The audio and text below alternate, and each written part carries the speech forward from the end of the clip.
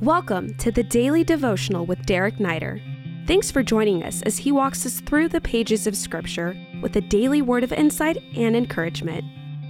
Hey, great to be with you today. We're in Genesis chapter 15, and if you have your Bibles, go ahead and open up to Genesis 15. We're going to start today in verse 5, and one of the most important sections of Scripture in the Bible. So let me pray for us, and we'll jump into this. Father, thank you today for this beautiful blessing that you gave to Abraham, his response of faith, and how you accounted it to him as righteousness. In Jesus' name, amen. Well, the Bible says, and he brought him outside and said, look toward heaven and number the stars, if you're able to number them.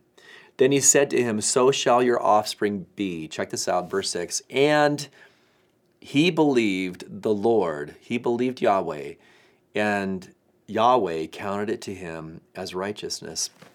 So, this is how the story goes, right? God has given Abraham a promise. God's been super faithful to Abraham, brought him into the promised land, gave him the victory over Lot. And Abraham has a crisis of faith, right? We start this chapter discovering that Abraham is in his tent and he's battling. God has spoken to him, revealed himself again to Abraham. Hey, Abraham, don't be afraid. I'm your shield and your exceedingly great reward. And Abraham's like, but you haven't given me the son of promise. My wife Sarah has not become pregnant. You gave me this promise that through that through my seed, all of the nations would be blessed. But my wife is still barren. Is it going to be through Eliezer, my chief servant? He's spinning, right? He's just spinning and he's questioning God after the great victory that God has given. By the way, after every great victory, at least for the most part, comes the valley of crisis. That just seems to be a pattern in life. God will take you to the mountaintop and he'll bless you. But oftentimes the valley experience comes right after that mountaintop experience. And that's where Abraham's at. He's just spinning. He's questioning God. He doesn't see the answer to the promise that God has given to him. And so this is what God does. God says, come outside, come out of the tent, and as you come outside, lift your eyes and count the stars if you're able to. Number them if you're able to, because that's as many children as I'm going to give you, as many as the stars in heaven.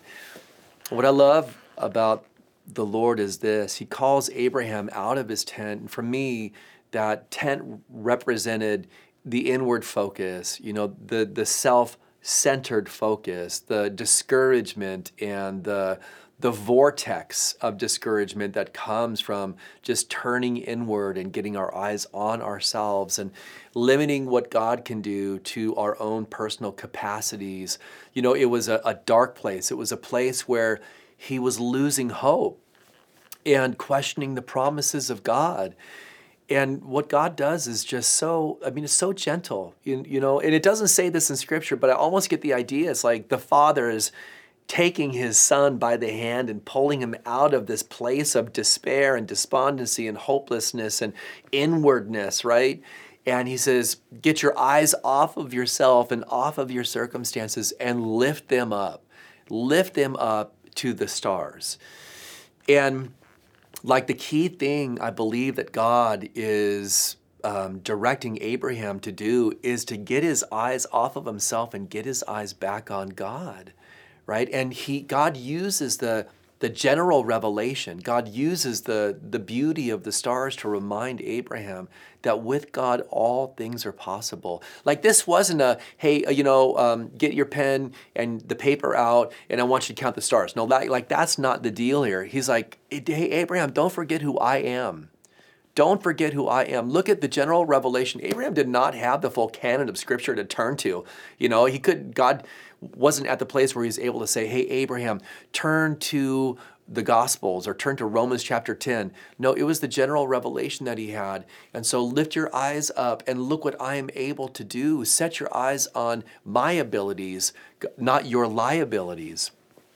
And something shifts in Abraham, and is so significant. Abraham makes a choice. He's overwhelmed by the capacities and abilities of God, and he's reinvigorated to put his trust and faith in the promise that God had given to him. And the Bible says it like this: Abraham believed God, and God accounted it to him for righteousness. Like there was an exchange that happened.